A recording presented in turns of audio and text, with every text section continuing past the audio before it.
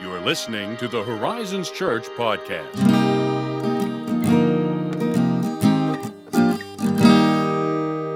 Hey! Hey! Hey. How you doing? I'm great. Good. It's recording day. It is. I love recording day. It's a good day. It's a great day. It's my favorite day of the week. It's a great day here in the US of A. Yeah. Because at least in this recording, Mm-hmm. you know what, Ethan? What? No great historic cathedrals have been ravaged by fire. Yeah, that is a bonus to us. It is a bonus to us. You know who it's not a bonus to? France. It's not. I'm chuckling. It's not funny. Listen, it's tragic. We have a laugh problem and we know it. We have good rapport and we're in good spirits. We're not trying to offend. But we're also, actually, here's the thing. If there's anyone in a 20-mile radius who cares more about the cathedral, it's probably, they don't exist because it's us. Because it's us. It's you and me. We are the ones. We're sad. So just to clarify, what are we talking about, Ethan? So, okay, who knows if I can pronounce this correctly, but I'm just going to go for the gusto, right? Do it. The Notre Dame Cathedral? Is that... As someone who took 2 years of French in high school and is thus an expert in the French language, I think that's great. Thank you. I'm going to take that validation and put it in my back pocket. But anyway, yeah, the cathedral was just torn apart by fire, and the world watched in horror, the religious and non-religious alike, that was kind of an interesting talking point that I heard a lot about. But I think, what we want to get into today is why the loss of structures like this are captivating to us, why they arrest our attention, and why we feel that kind of horror and anguish when buildings like this beautiful cathedral are damaged or even destroyed. Yeah, I think this speaks to a lot of issues and concepts and ideas that are important to human beings. Yeah. Wow, I really struggled to say that. That really... I almost thought it was purposeful because I don't know. I just thought you did it on purpose. Yeah, we'll stick with that, But I think there's very much something to both the beauty and longevity of a structure like Notre Dame. Yeah. And I think that really speaks to the human soul. So, say like in regards to beauty, I've never been to Notre Dame. I doubt I've ever even been in a structure that comes close to achieving Notre Dame's beauty. Yeah. I mean, you just look at photos. Yeah. It is gorgeous. Yes, it is stunning. And those words are weak. Yeah. They don't even come close to describing what you're looking at in Notre Dame. I mean, on that note, I was reading something about the fires recently, and it was written by a guy who had been there, had spent a lot of time there, and he was trying to describe the cathedral and trying to get you to feel this majesty and this weight that comes with looking at it, not just from the outside, but being inside it. And long story short, he couldn't, and he acknowledged that. He was incredible. Saying, my vocabulary cannot capture the unspeakable splendor of this place. There are some spaces that words just cannot adequately describe. And so that to say, I think there's something in human nature, because we bear the image of God, that pines after glimpses of the transcendent, that really wants to get a glimpse of this splendor that seems so out of reach to us normally in the day-to-day. And we get glimpses of that, I think, in beautifully constructed cathedrals like Notre Dame, but we also get it in beautifully painted paintings. And wonderfully constructed poems, whatever else may come to mind in regards to the arts, I think in particular. Right. Those arts give us something transcendent. And even now I'm struggling to describe that concept. I think it's something you just have to experience. Like, it when you see it. You're like, oh, that is touching on something that's beyond me. It's even different for different people. Yeah. I've experienced some of that. Wow, I didn't expect to get on Story Lane here, but I went to this museum on a college trip, and this was quite some time ago. And I remember, as anyone is going to have particular preferences or interests in certain things, I frequently remember your weird experience with Barnett Newman.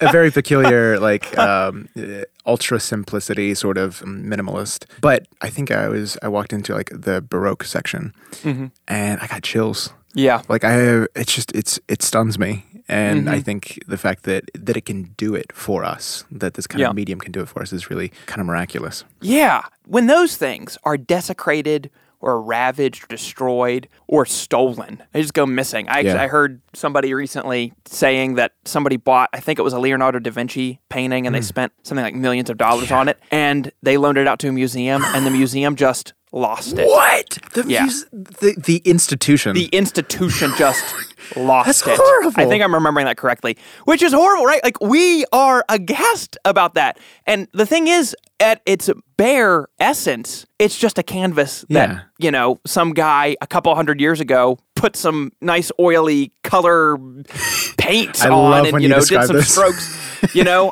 which is, with a lot of skill and gusto. But there's something more to it than that when you see it. And we are horrified when things like this happen to paintings and to cathedrals like Notre Dame.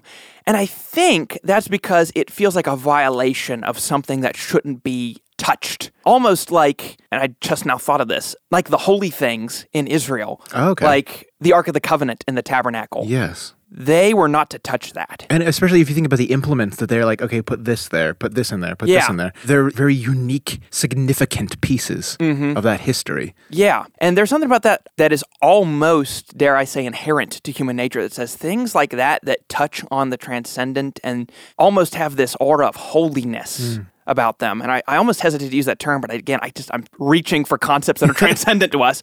There's something about those that should not be tampered with. Yeah. And I mean, in the case of Notre Dame, it caught fire on Holy Week all times, like this is supposed to be the highest season in the church calendar. It's the week leading up to the crucifixion of Christ and his resurrection. It is what J.R. Tolkien called the eucatastrophe of Christianity, the good catastrophe, the moment where the Son of God dies and then raises to life and history is changed and salvation is secured and forgiveness is given. All these things, it's supposed to be this sacred time. And in the midst of this most sacred time, this sacred space is being ravaged by fire. And to your point, what you were saying earlier, I mean, even the quote-unquote secular world mourned the desecration of this sacred space at this sacred time. And I think there's something about that touches on the reality inside of human nature, that there's something transcendent happening I think here. so. I mean, this cathedral is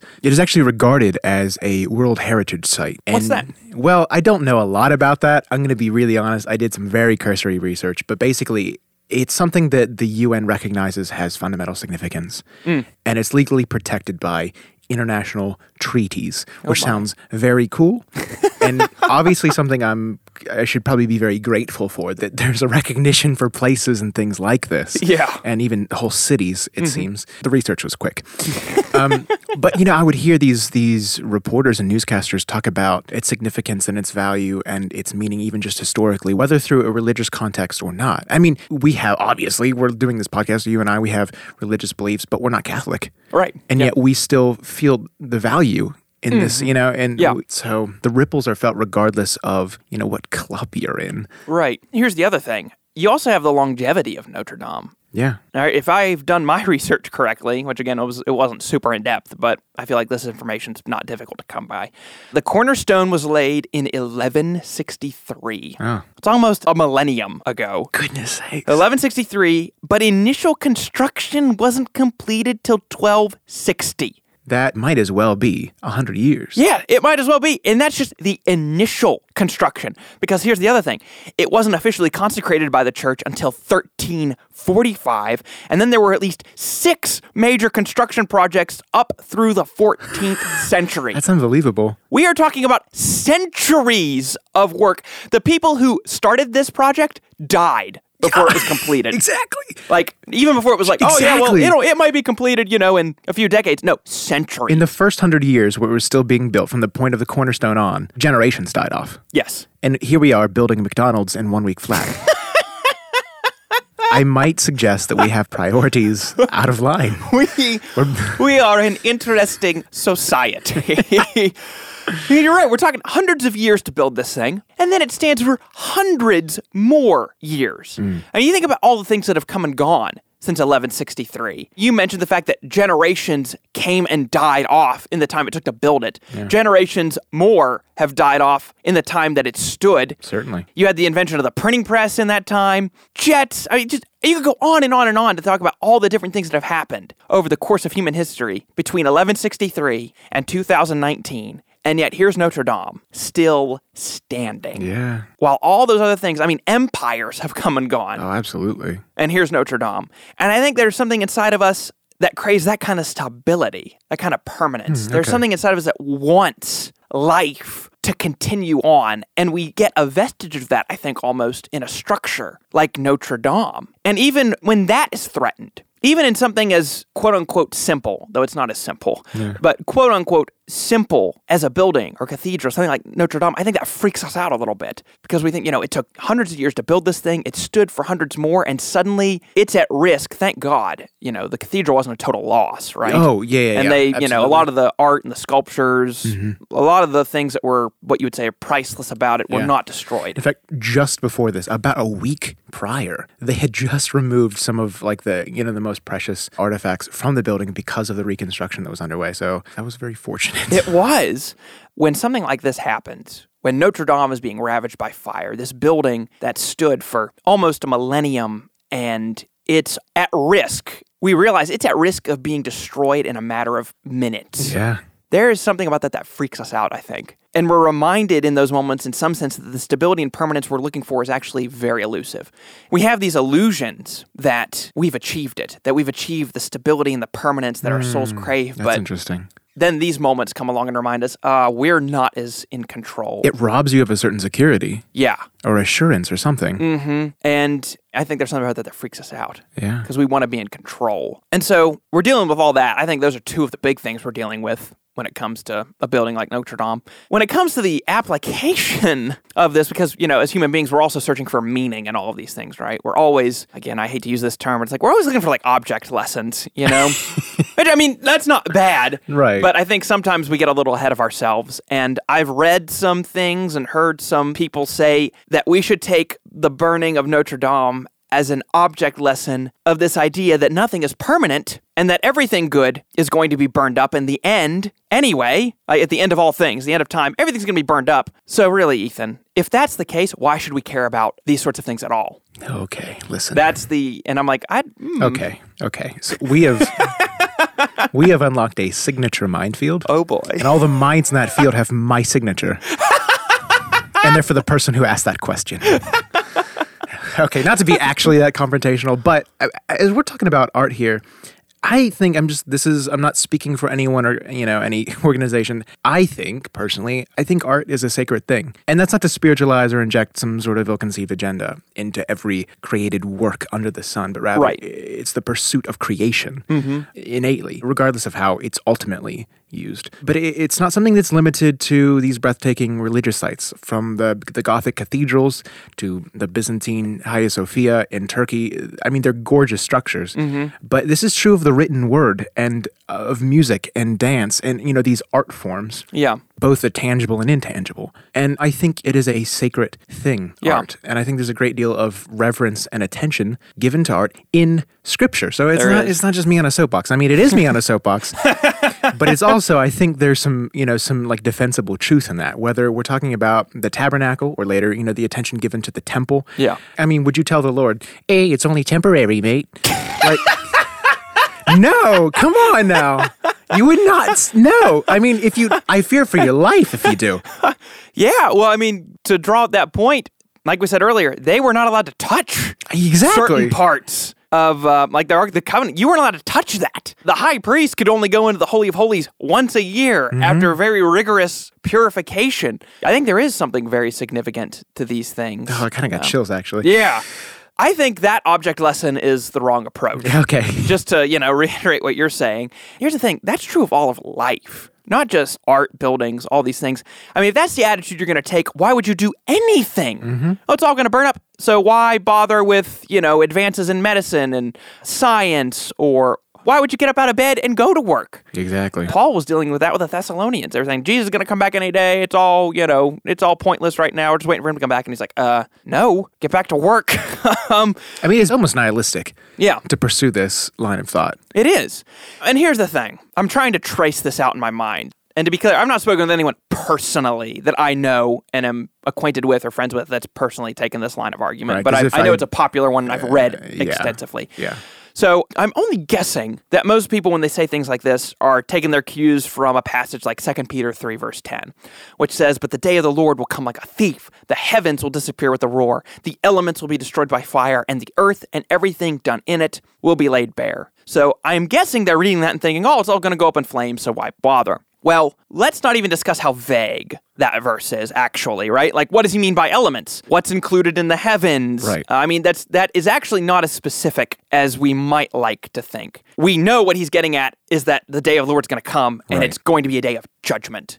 And things are going to be exposed that were hidden. But it's a little more vague other than that. Like, it's a little difficult. I mean, you could consult, and I have consulted many commentaries on the verse. I wrote one of my senior exegetical papers on this passage, Really? 2 Peter 3, 8 through 18. That verse is not as clear as we would like it to be. Okay. And as some people make it out to be. Yeah.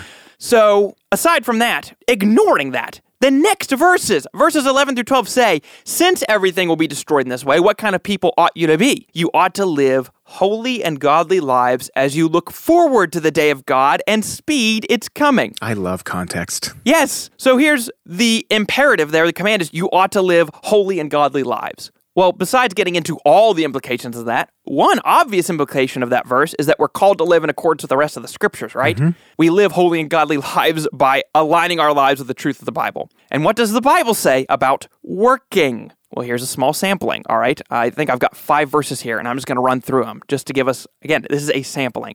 Genesis 1:28, God blessed them and said to them, "Be fruitful and increase in number, fill the earth and subdue it. Rule over the fish in the sea and the birds in the sky and over every living creature that moves on the ground." So, cultivate dominion of the earth for the flourishing of the earth and one another. 2 Thessalonians 3, 10 through 12.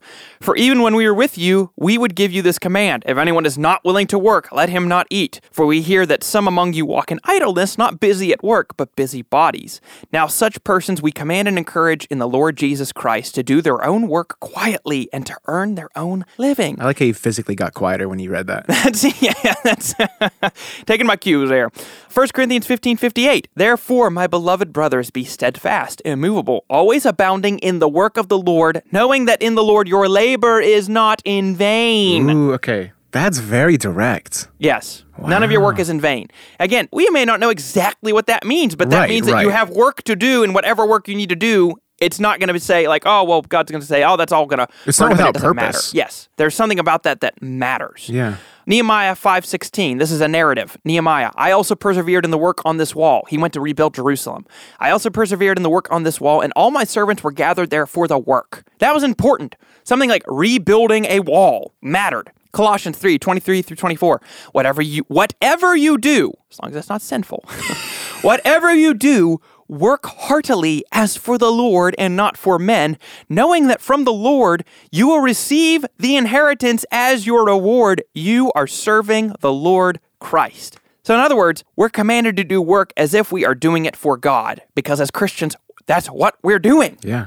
We are working for the Lord. So here's the implication. If we're building cathedrals, let's build them to the best of our ability and with the most beauty possible to reflect the goodness and the beauty of God, right? Because here's the truth. We don't know that the best and holiest of our labors won't actually make it into the new heavens and the new earth. Oh, wow. We don't know that, right? There's nothing in Scripture that seems to really definitively indicate one way or the other. Yeah. We do know, like Paul said, our labor is not in vain. True. So let's work as if, maybe the best and holiest of our efforts will somehow, some way make it into the new heavens and the new earth. Man, yeah. What if that is true? What if the best and holiest of our efforts do? That's incredible. And I think that's going to drive us to do our best work. Yeah. Regardless of what it is, whether it's building a cathedral, whether it's practicing law, whether it's designing art, whatever the case may be. Yeah. We want to do the best. Like I said, we don't know. Maybe the best and holiest of our efforts will somehow, some way make it into the new heavens and the new earth. I think part of the initial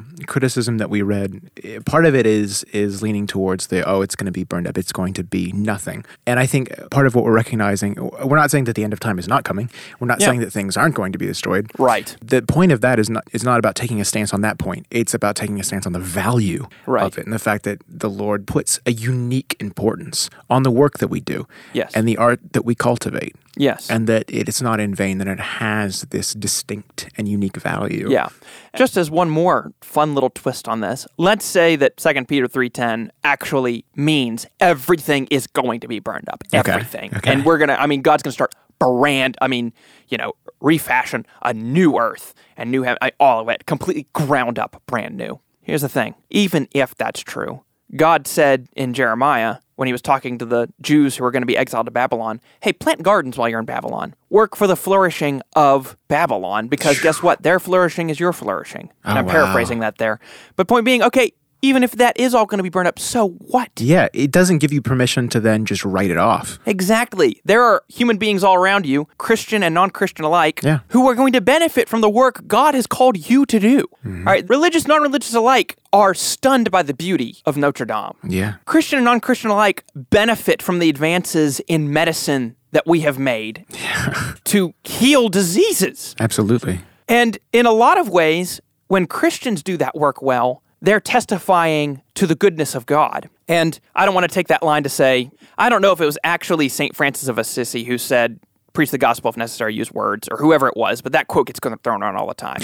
All right, I'm not taking that line to say, oh, your work will preach the gospel of itself. No. The gospel has to be preached with words. That's what Paul said in Romans 10. But your work can reflect, still reflect and call attention to the goodness and beauty of God and provide a genuine pathway to the proclamation of the gospel. So why not take your work seriously? Well, obviously Scripture calls you to do it, but even for those reasons, why not? Why not? We only stand to benefit from it as long as we don't make our work an idol, because that's the other reality. You can make your work an idol, that's okay? Very true. You can make any good thing an idol. Mm-hmm. But with that healthy balance and the proper worship of God, it's something to be enjoyed and for the benefit of man. I agree. Buildings like Notre Dame. Notre Dame. Oh, golly. That was a fun discussion. Yeah. There we have it. So if you have questions maybe about architecture, Notre Dame, we're definitely the experts. We're the experts on that.